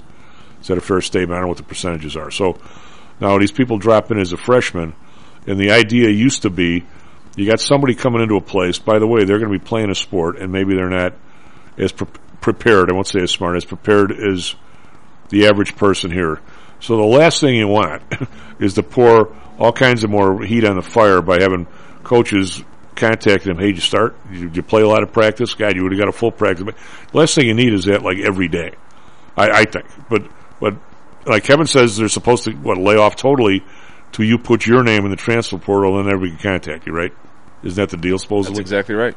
Now, I got to believe that people keep in touch. I mean, especially with texting now. Yeah. I think with shooting each other a text, you can so easily keep in touch without, like you said, a phone ringing off the hook and things like that are more blatant. Of course, you can't cover up a text. Once it's there, it's there. It's there, but I mean, I think you can send a text that says, "Hey, good game last night." I mean, you're sort of keeping in touch. Oh, thanks, coach, appreciate it. But you're not quote unquote actively recruiting, right? Right. But you're keeping in touch, and you're keeping a relationship. And like how's your mother doing? I heard she got a new job. I mean, is that recruiting? No, but it's keeping a relationship. And then there's back and forth. Maybe you're texting that guy once a week. Maybe it's whatever. I hear your mother got a new job. One of my best friends. Right. And then all of a sudden, the season ends, and maybe you shoot a text that says, hey, good season. Hope things are going well. Just so you know, we got guard spots opening up. So let us know if you're thinking about going in the portal or something like that. I mean, I'm sure there's gray area that you can touch that they do. Well, do you think the current? I'll use the term freedom. I mean, the example that I wish I could remember this, but didn't the Irish, their opening game was in Florida State this year, football? I believe it was. What was the question? The Irish, their opening football game was against Florida State down there. I think it was. There's this tackle. He was a freshman Notre Dame in 2017. Right? So he played 23 games over the next 3 years. I guess he was starting as a junior. And he ended up, because he got COVID and got hurt one of the years later in the year or something, so he got that year back. Anyway, he was playing for Florida State, and the guy's like 22 years old, and he's a junior. He's got like 2 more years, and he started in 2017, and he played every year. I mean, there were a handful of guys in the NCAA tournament this year that were 24. They were quote unquote super seniors. So it happens when they got the free COVID year, and you had a medical red shirt at some point. So, let's say you play your freshman year, then your second year, you blow out your knee. So you get a free year there. Then you play your third year, then you play your fourth year, and then you use your COVID year. And all of a sudden you're there, 6 years, and you're 24 years old. Like Belushi. Right. 7 years down. I think there was like 5 or 6 guys in the NCAA tournament that were 24 years old. I doubt that's ever happened before. Well, you used to only get the guys from BYU because they did the Mormon thing. Right. Now, typically, if you're in basketball, I would say, if you're 24 years old, that means you're not that great because you'd probably be in the NBA for quite a while at this point if you're 24 years old. But you can be a very, very good college-level player and be experienced, and then if it's football, like you're saying, an offensive lineman, that's got to be a huge advantage. Oh God, yeah. To be that old. I mean, I don't know how you even guys that were really really good. I mean, guys like Tommy Thayer saying you're sophomore playing against seniors. It's rough. LaShawn writes in on Twitter, and you can follow us on Twitter at Stocks, the letter N, Jocks. He says, quick comment on experience from earlier in the show. Last weekend, Hall of Fame horse trainer D. Wayne Lucas said, experience is a tough teacher. It gives you the test first and the lesson afterwards. And that's about the truth. That's pretty good. Yeah, I just wonder how people are going to keep this coming and going together. How do you even maintain the academics of something like that? Again, I don't know this. Didn't most schools, Maddie? When I went, no matter who you were, you could amass a number of say you went to Notre Dame and you were there for or junior college, could have been anywhere, and then you decided you're gonna go to DePaul. Your parents are sick or something. Didn't they make you take like everything in your major there to graduate, or damn near, or the last 2 years, or you got to take a certain amount of these guys that are in 4 different schools, 4 different years? Do they ever graduate? Good question. I would assume so. I mean, what school is going to take 3 years of assorted credits from other people? Right. I mean, yeah, I don't know exactly how that works. I do know that if you're a quote unquote super senior. So if you're in your 5th or 6th year, you would have had to have graduated by then, right? Yeah. There's no way around it. Your minimum amount of credits to be eligible to play would automatically have you graduate. Well, that's what Kevin says. These guys are in some kind of a grad program. Yeah, exactly. Yeah, the older guys, there's no doubt that are in a grad program. By the way, you missed last Wednesday's show. Russell was on talking about how the idea is that you're supposed to when you transfer as a grad student, you're supposed to be able to go to a place that doesn't have the place you're coming from does not have the same grad program. So what's the point of that rule? Well, the idea was you couldn't just go somewhere else and play another year. That if your school didn't want, I don't know what the purpose of it was, but yeah, that'd be like you couldn't go to University of Chicago because Notre Dame, I assume, had a business MBA, right? Well, that's the thing. So what a dumb rule. Well, and plus it was like, really, you're going to go from Illinois to Iowa? Like Illinois doesn't have a graduate program that Iowa does. Really? Right, I get that. I see both sides of it, but it seems like a dumb rule to me. It seems like you should be able to do whatever you want. Who cares? Every school pretty much has the same thing nowadays, don't they? Well, Russell said they put together something in the business school that was some specific. It wasn't like hospital management. It was something management that nobody else had. They carved out a little piece of the MBA. It was like when I was at Chicago, they were the only places that had a specialty in hospital management. Now everybody's got one. And back then, the only place that had a specialty in hotel management was UNLV. Right. So, but your school is not obligated if you get the 4-year ride and you decide to stay there as a grad. They have to invite you back for the 5th year, or else you got to pay, right? Yeah, absolutely. So, but I think even if those scholarships they're yearly contracts, right? Right. You could. But most schools honor it as a 4-year deal.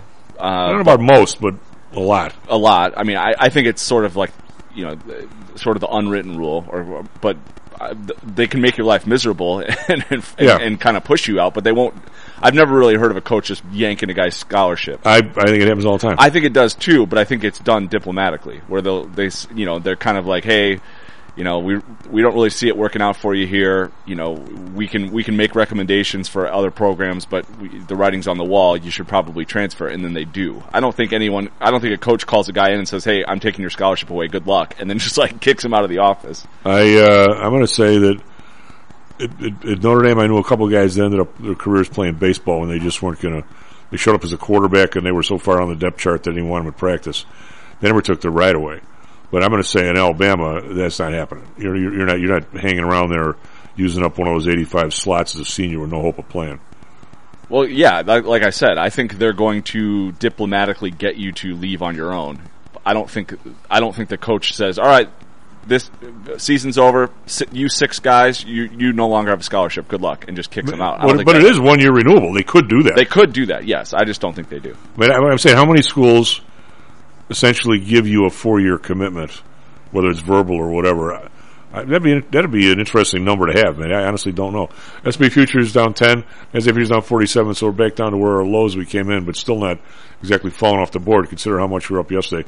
Be right back, Stacks and Jacks. How much confidence do you have that your investments will make you wealthy? Do you truly know the odds? Welcome to Luckbox, the control freak's guide to life, money, and probability. Luckbox shows you how to factor in the likelihood of success before you commit to an investment or any other life decision. Your brain is smarter than your gut, and that's why you owe it to yourself to read Luckbox. We've made it easy because Luckbox is free for 1 year at luckboxmagazine.com/jocks. Each new issue dives deep into the current investing climate, separates the signal from the noise with timely, actionable trading ideas, and equips you with savvy investing tactics you don't already know, all while exploring how to live your best life through music, spirits, food, sports, travel, fitness, and a whole lot more. Luckbox is the essential magazine for proactive investors who are hell-bent on controlling their financial futures. It's for overachievers and alpha types who don't buy into Wall Street's investment gurus. It's for mavericks who believe in life, luxury, and the pursuit of happiness. It's for you. Smart investors don't bet on possibilities, they play the probabilities. Luckbox is $7.99 on newsstands, but you can subscribe for 10 free digital issues at luckboxmagazine.com/jocks. Don't rely on luck. Get Luckbox at luckboxmagazine.com/jocks. Hello, this is Tom Howell, the Chief. We've talked a lot on the show about risk and suitability, about how your portfolio should match your age, income, and risk appetite. It's been hard for investors to maintain that suitability in the last several years due to a Fed strategy that has driven interest rates to virtually zero. You may have even heard that the Fed was trying to drive conservative investors to a riskier portfolio on purpose, for whatever reason. I'm sure you're aware of investors that took some increased risk, such as longer-term fixed income securities, and are now unhappy with that choice. At PTI, we've always stressed total portfolio risk awareness and tried to minimize chasing returns in a tough environment. Well, now it looks like maybe interest rates are moving more towards historical levels. Everyone needs to be aware of what that continued movement might do to your portfolio, both good and bad. We also have a stock market that seems to have stalled, at least for the short term. I think it is time for everyone to take a serious look at their goals, their risks, and their portfolios. Do they match? If not, we can help. We have a Signature Protected Index program. We have ways to hedge against interest risk. We can make that portfolio right for you again. Go to PTIsecurities.com or call us right now. The market can change very rapidly. That's PTIsecurities.com. Hi, I'm Audrey Johnson, an owner of HomeSource Realty and a frequent contributor to Stocks and Jocks. If you're nervous about the stock market and considering diversification, or are looking for a rate of return way better than your banks, consider adding rental properties to your portfolio. Whether it's a condo, single family, or multi-unit building, I can help you select a property that meets your financial needs. Call or text me at 708-349-3456. That's 708-349-3456. Or visit my website at myhomesourcerealty.com. That's myhomesourcerealty.com. Stocks, jocks, Stocks and jocks. Stocks and jocks. You are out of control. Here, right now, right here, right now, right now.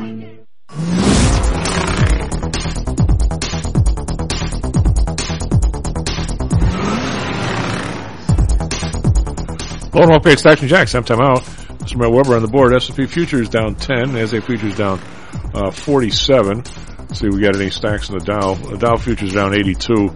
We don't really have anything crazed here. We got 3M down $1.50. We've got, I think Salesforce was down. Well, Travelers is actually up 483, so they're running at the upside. But everything else is pretty much down a little bit. The ones you want to, well, if you're in Dow theory, which I'm not that much into it, but last couple of days, the transportation average, even though the market was up huge, transportation average has been getting obliterated. We have a lot of people with stocking like UPS. It's down from like 220 to 203 in for a couple of weeks. I mean, these guys, this business has fallen off for these guys. And like Kenny was talking about, no sign of a recession. But boy, if you're a transportation average person who looks at that, there definitely is a sign out of those guys. We're Asia careful though, because mainland China is closed. Nikkei was up 51.2%. Hang Seng up 462. That's 2%. Over in Europe, moderately to the downside here, except for CAC Iran, it's down quite a bit. DAX down 62, that's 0.4%. FTSE down 6, call that flat. CAC Iran down 104, that's 1.6%. It's pretty good move from those dudes. Yesterday, Dow was up 103, S&P up 36, but NASDAQ was up almost 2%, 271. Again, this was the 5 FANG stocks plus Microsoft plus Tesla. We've got bonds up 6 basis points now to 2.47. Bund up 6 basis points, 0.57. Long way away from negative. Well, half a point away from negative. Japan unchanged, 0.21. UK is up 9 basis points to 1.64. Oil up $1.17, 104.85. Again, we ducked under 100 last Friday, I think, and now we're back up to 104.45. Brent up 122, 108.75. Natural gas up 18 cents, 5.89 as it's inching toward that $6 number. Well, last time it got there real quick. This time it's just going there like a little bit every day. RBOB up 3 cents, 3.22. We got gold down 80 cents now, only 19.33. Silver up 26 cents, 24.85. Copper unchanged, 4.78. And we've got Bitcoin up to 1,287 now, 47,127, which has got to be really near the top of the last several weeks. Maddie, what do you got for us, Trevi Weather Sports? 37 minutes past the hour. Good morning once again to everyone out there. We're still under this dense fog advisory up and down the lakefront. If you get away from the lake, it clears up, but downtown is very dense fog to the point where we can't really even see across the street from out the window here. But it's not causing any accidents, but we are seeing traffic build steadily on all the area expressways, so give yourself a little extra time if you're going to be anywhere near the lakefront, because you can't see, so you'll be driving slow. Only accident in the area is in the northwestern suburbs. Lake Cook Road on the eastbound side at Illinois 53, there's a crash. But everything else is all quiet out there. Weather today, dense fog early, and then that will lift later on this morning. We'll reach an overcast high of 48. And then rain is coming this evening and overnight. Right now it is cloudy and 42 degrees downtown. For our Phoenix listeners, sunshine with a high of 93 today. Right now it's clear and 68. In sports, the Kansas Jayhawks are your 2022 national champions. They rallied from a 15-point halftime deficit to beat North Carolina last night. 72-69 was the final in that one. The NBA was off last night. Back in action tonight. Bulls host the Bucks. Bulls in the home stretch here of the regular season. That's a 7 p.m. tip-off tonight at the United Center. Suns will host the Lakers at 7:30 p.m. Arizona time. In hockey, Blackhawks were off last night. They're off until Thursday when Seattle comes to town. Coyotes played, though. They lost to the Blues 5-1. And we got some White Sox news late night, early this morning. The White Sox have announced that they signed veteran starting pitcher Johnny Cueto. You remember him? Yeah. Famously with the Reds and the Royals and the Giants, among other teams. He's just hanging around, or where was he? He was a free agent, and they signed him to a minor league deal. Could be worth up to $4.2 million if he makes the big league club and actually contributes at that level. We'll see what he has left in the tank. But Johnny Cueto, now a Chicago White Sox. I'm going to say I'd be surprised. Did they sign the other guy too? The Cubs star? What the hell's his name? Hey, Jake Arrieta? No. Or me? Well, you guys are all similar. Former pitchers that have had certain degrees of success and maybe have a little gas left in the tank, but maybe not. I'd say Jake has more gas left in the tank than me. Major league mound. John, I'm good to hear your voice, bud. I want to quiz you on a couple things. I'm looking the things that people are doing to is lobbing this stuff out at Russia. Now they're saying that European Union proposed ban on Russian coal imports. They still have a lot of coal-fired plants. I thought they turned them all off, or were trying to, over in France and Germany. Britain, I think, still has some. Yeah, well, I think Germany, maybe France too. I mean, Germany has effectively tied its hands, I think, energy-wise. I mean, it made it impossible to harvest nuclear energy and fossil fuel-produced energy. They're limiting their options, so I mean, they're also limiting their geopolitical power too. But I think it's kind of unfortunate that we've got this revulsion against fossil fuels. Now it's the city of Chicago has a self-imposed restriction on investing city funds. Yeah, I saw that. Companies that deal in fossil fuels. Can you imagine? Do these people go to business school, Tom? Well, I mean, but the natural gas is like the high. Isn't that the highest percentage of electricity? We don't want electricity. I don't. Well, and it's likely to be that for the rest of my foreseeable life, and a lot of other people's too. But there's this kind of sanctimonious attitude that people higher up say, we have to do this because it's the right thing to do, and even if we impoverish our populations and destroy our economies, it's all for the good, and we'll be rewarded eventually for being so high-minded. And I just can't tolerate that kind of thinking. No, I can't either.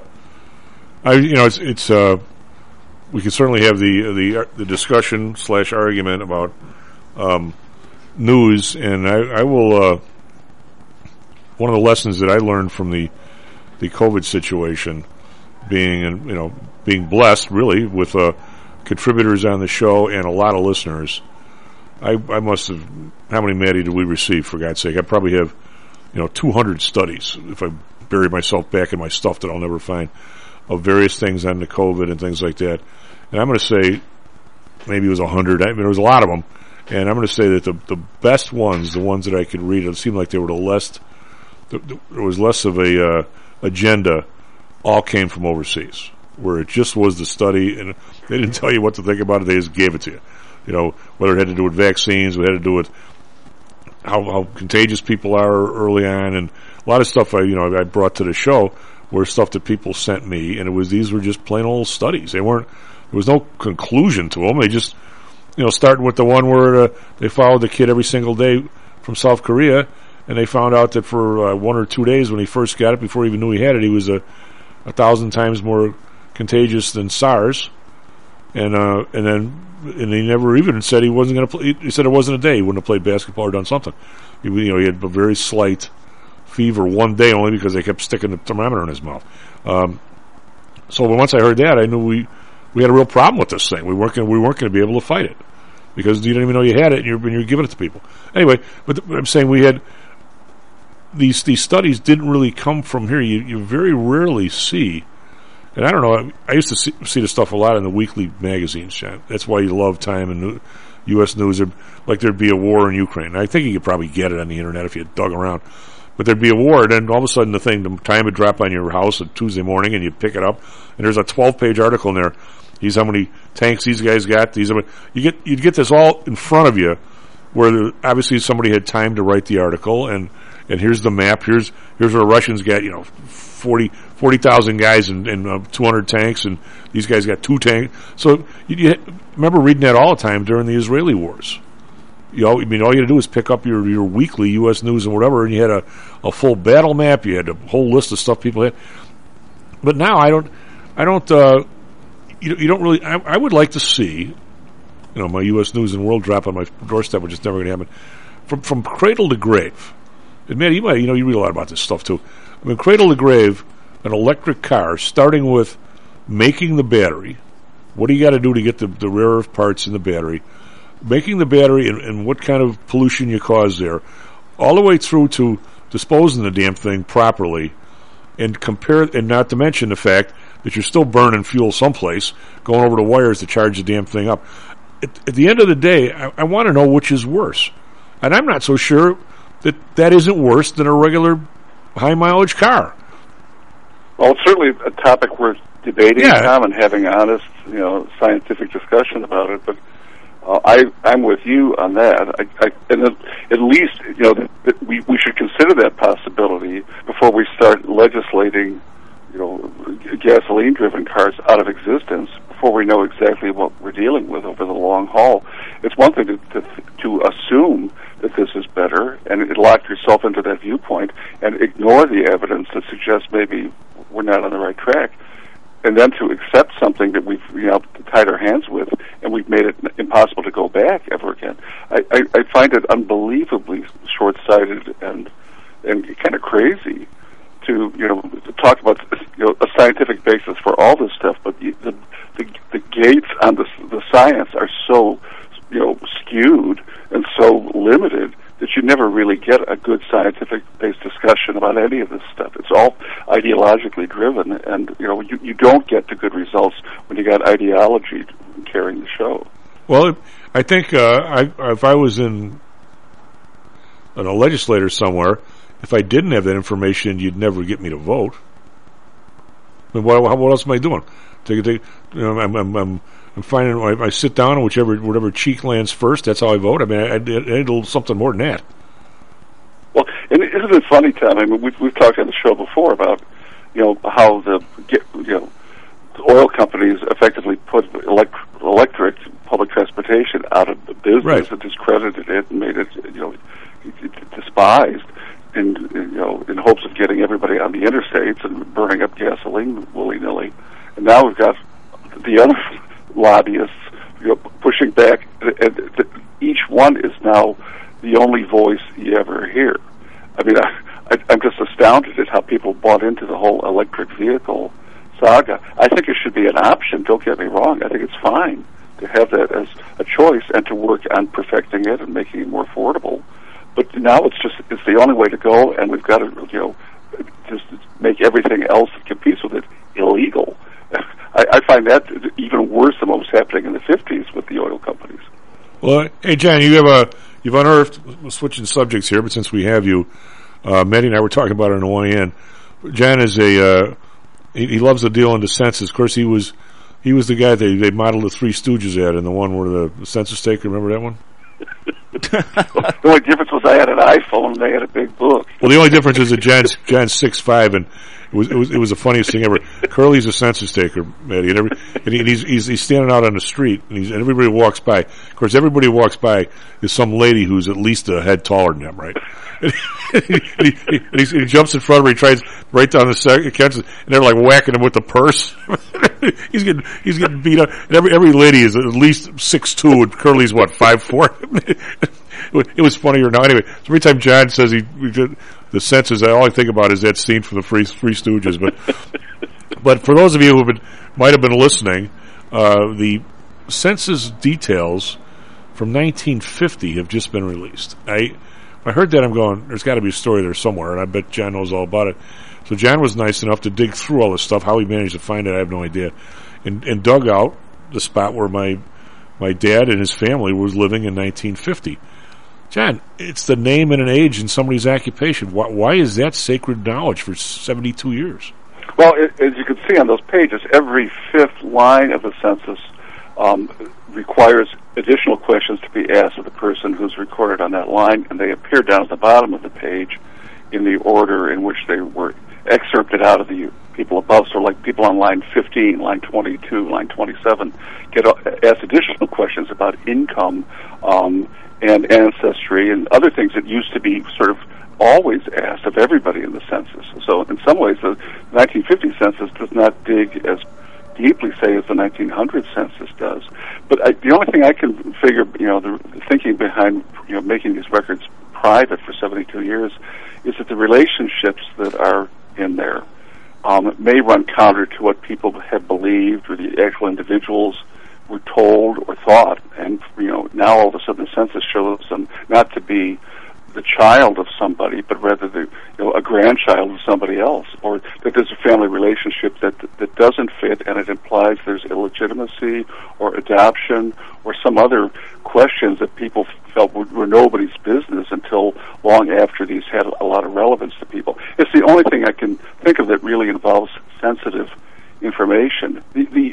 How much people were earning, or as they asked in the 1930 census, how much do you pay for rent? Or how much do you think your house is worth? All of that, those are just funny numbers in 1930, kind of like they are now, too. But the relationships, I think, were the critical and the sensitive things that people did not want exposed.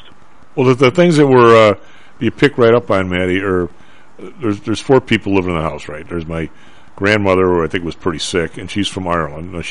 How did they decide to select her as the one person they wanted more details on instead of? It's where she fell on the list. If nobody was home that day, there would be a line at that address saying no one home. The census taker would go to the next line and, of course, make a note that person had to be revisited. That household had to be looked at again. But where you occur, every line has to be filled on the census page as long as you've got cases to work.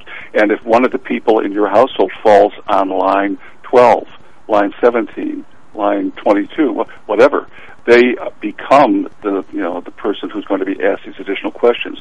So it gave them a sampling of roughly 1/5 of the people on every census page. They really dug in and asked more sensitive questions about your background and your jobs and the kind of money you made in 1949. And the other people, that they didn't have the inclination to subject everybody to that. But it's just the luck of the draw, or maybe the bad luck of the draw. Well, they were the only. Matty, it's a weird thing. They had a bunch of houses. There were 8. My family is 72 years old, so I guess it's to protect. They lived on 50th and Morgan, back of the yards. So the address was 935 West 50th Street. So on this sheet, this guy hit like 3 houses that were in the 800s. And then he hit 935, and then he was off to the next block. So there's got to be, on both sides of the street, on the 900 block, there had to have been 40 houses, John. 40. Oh, yeah. Well, the other side of the street is a different enumeration district in that census. Okay. As I found going through. Well, they only went to one house. Street. He wasn't even looking at it. It's like when I was doing the census, too, the enumeration districts, I never ever crossed Lawrence Avenue to do any census work, and I never went south of Armitage to do census work. That's just the way that the grid has been laid out for visitation purposes. and when I was assigned work, it was always within those limits. And every couple blocks, just like a precinct in a a legislative district, is assigned an enumeration district, and they go every crazy boundary possible to get pretty much the same number of households within each of these districts to apportion the work for the census takers somewhat fairly. But I think in some cases, like in your ancestor's case, that house had been visited several pages earlier, and there's nobody home. Okay. So that person, the census taker, had to go back and spot the places that had not been accounted for and visit only those. He wasn't going to go back for the second time to people he'd already interviewed. So you get these crazy census pages where almost every other line has a different address on it. Not because that's the sequence that they were following, but they were doing cleanup work for the people who hadn't responded in previous days. And if you look at the dates up at the top of these pages, they span sometimes 2 weeks of the census taker going back and back and back over the same area. So what if the crazy patterns there, where it looks like they're drunk when they're deciding which one to go to next? Well, I can see you being drunk as a census taker. I can see you having a few cocktails before you went out and took the census. I must say, I never did that when I was taking the census. I wanted every wit I had in my quiver to when I needed it. What's weird, Matty, is that there's 4 people living in the place. There's my dad, who's 29. He just got back from the war.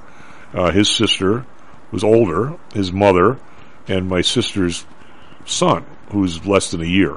And so my dad is immediately considered the head of the household, even though he's the youngest adult there, because he's a male, right? Which is interesting. And my cousin, my aunt's son, is not her son; it's my dad's nephew, because he's the head of the household. And what relations is he to him, not to his mother, who's living right there? Just the way people thought was just different, huh, John?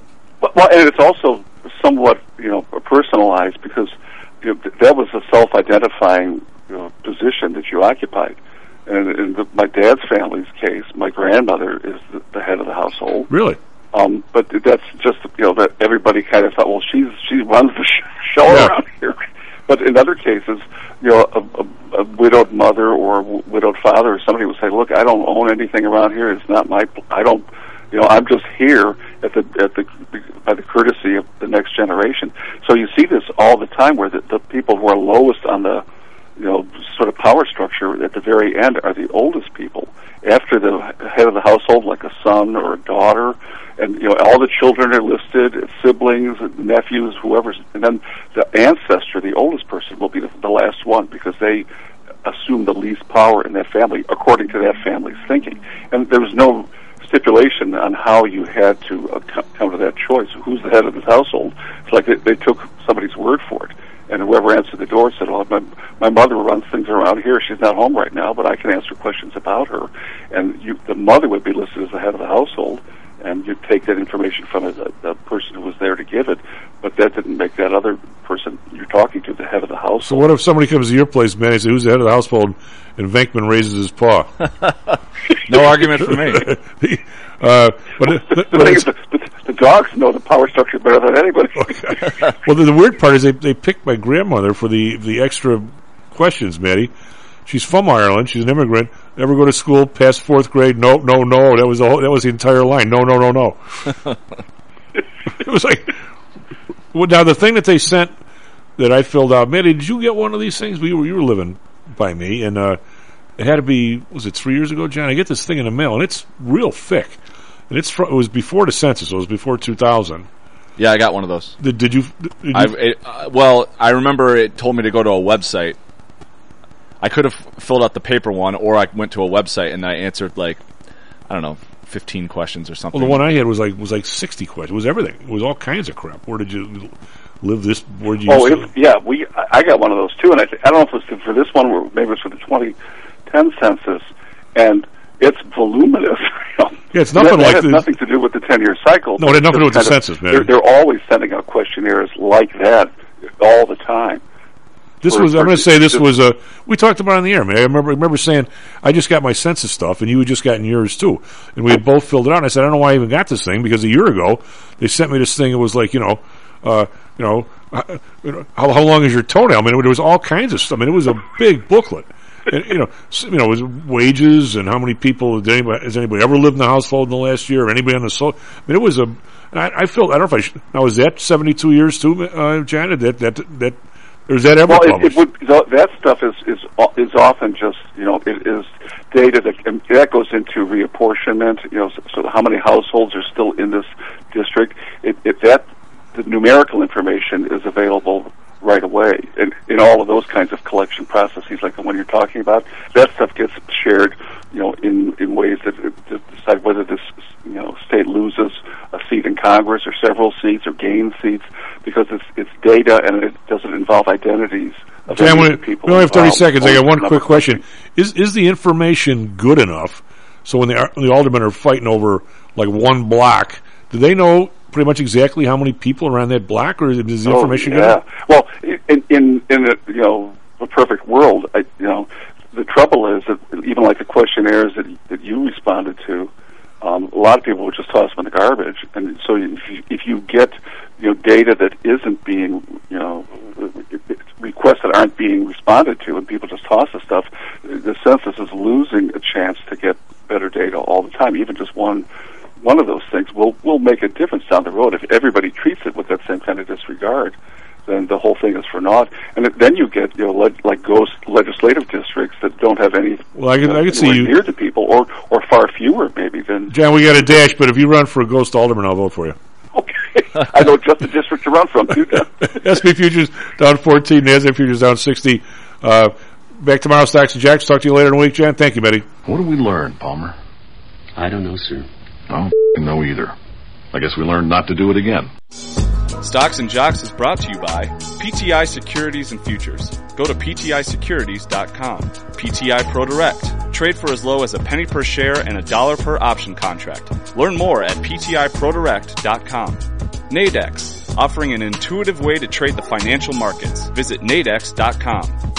Home Source Realty. Call Audrey Johnson at 708-349-3456. Hamzy Analytics. Listen to Fari Hamzy every other Thursday and visit HamzyAnalytics.com.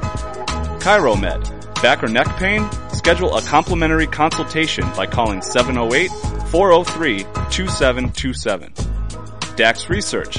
Tune in for David Andelman's technical analysis on Mondays and Thursdays and call 1-800-821-4968.